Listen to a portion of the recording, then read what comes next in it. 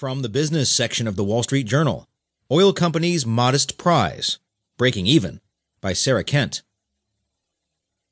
The world's biggest oil companies are struggling just to break even.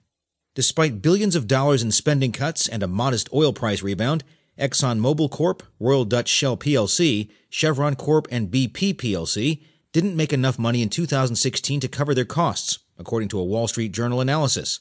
All ended last year with more debt than they began.